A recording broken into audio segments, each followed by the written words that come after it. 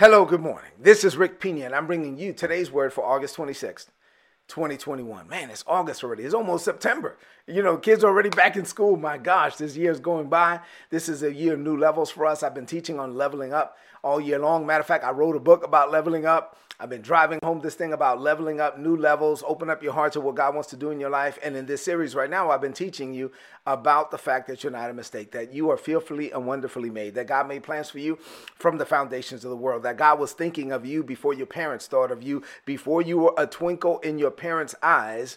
God already made plans for you, and he sent you to this planet at just the right time. So we've been learning about that. We've been going into the Word of God, into the Bible on a daily basis, studying what the Word of God says about that, about the reality that I am unique, that you are unique. Nobody else has my voice print. Nobody else has my fingerprint. Nobody else has my divine assignment. And so I'm free to be me. You're free to be you. I'm never going to be jealous of anyone else, because for me to be jealous of someone else, that would be devaluing and disrespecting who it is that God called me to be. No, I am Rick Pina and I'm comfortable with it. I pray that you get to the point where you're comfortable with being you as well, where you can look in the mirror and love yourself, because you can't love others if you don't love yourself. So you got to look in the mirror and be able to believe what God believes about you. Look in the mirror and see Jesus and say, as Jesus is, so am I in this world. You know why you can say that? Because you are not a mistake.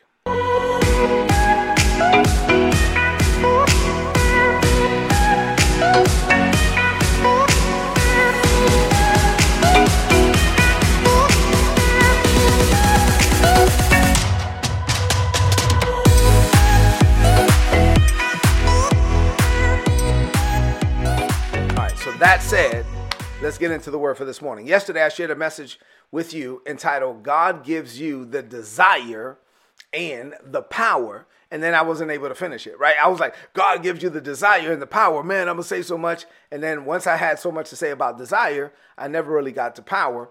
And so today I want to go back to that again today. So this is God gives you the desire and the power, part 2. This is from Philippians 2:13. The Bible says, Philippians 2:13, I'm going to read it to you.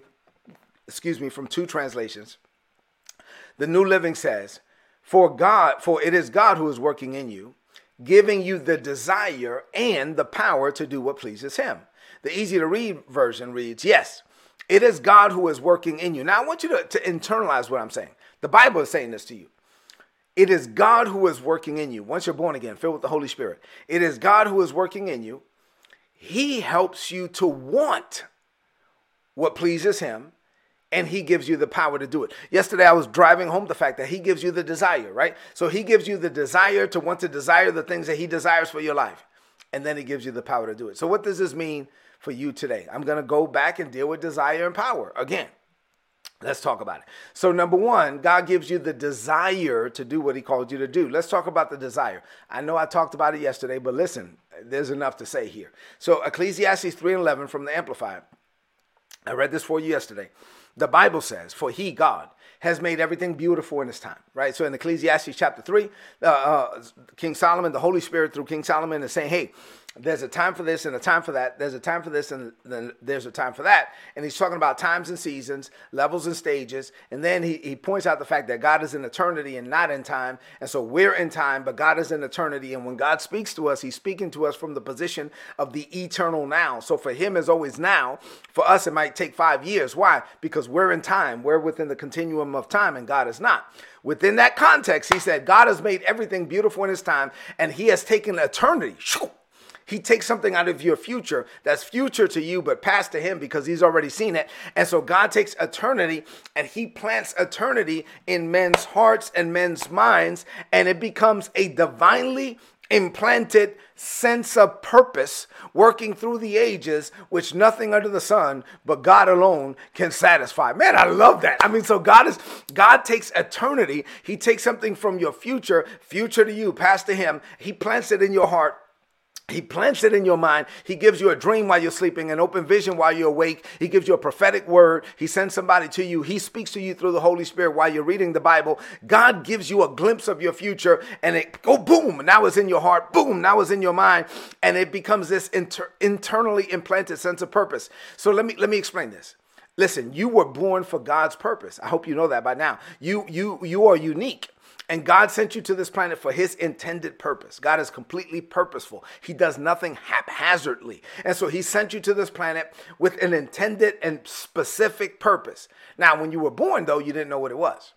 And so now you were born pre-wired for your purpose. So you had a propensity for certain things. You just didn't know why you had a propensity for certain things. Certain things were natural to you because you have a grace for it, but you didn't know why you had a grace for it. And then you were born again. Now, once you're born again, the Holy Spirit begins to reveal to you what was prepared for you, but concealed from you. And at that point, God is able to take things from eternity and plant it in your heart and in your mind, things that haven't happened yet, things that are a part of your future. He implants it in your heart and in your mind. And the text says that when he does, it becomes that revelation which you saw in your prayer closet, the dream that God gave you, and you don't know where it came from. You say to your wife, babe, oh my God, I have this desire for this and desire for that. God is revealing things. God is speaking to me. Oh my God. And now you have this internally implanted sense of purpose. It's in your heart and it's in your mind.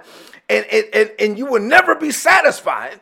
The Bible says nothing under the sun but God alone can satisfy. You will never be satisfied until you see what God saw, what God revealed, until you experience what God put down in your heart and in your mind. You will never be satisfied. You have this internally implanted sense of purpose. And I told you before that your calling is calling you. And so you get up every morning and my God, my calling is calling me.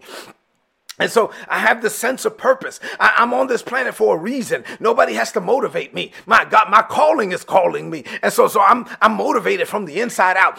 Once my feet hit the ground, glory to God, I get up with a spring in my step and a song in my heart and a praise on my lips and a smile on my face because I'm ready.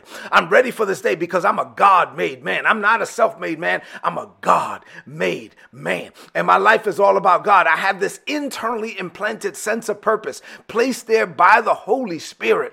And now I'm meditating and medicating on what God said. And I'm thinking about what God said to the point where it becomes the driving force for my life. See, once you know who you are and you know what you're called to do, then nothing else matters. I've told you before, all I want is what God wants. I don't want anything less, anything more. All I want is what God wants. Once you know who you are, once you know what you're called to do, nothing else matters. Your only desire is what God desires for you. You think about God's desire all the time. You think about what he put in your heart all the time. You see yourself doing it. You see yourself being it. Now, in the present, you might have to be dealing with people and challenges and struggles and working your butt off and getting up early and going to sleep late and oh my God, this is struggle. And you're like, oh, but there's something on the inside saying, no, there's something greater than this.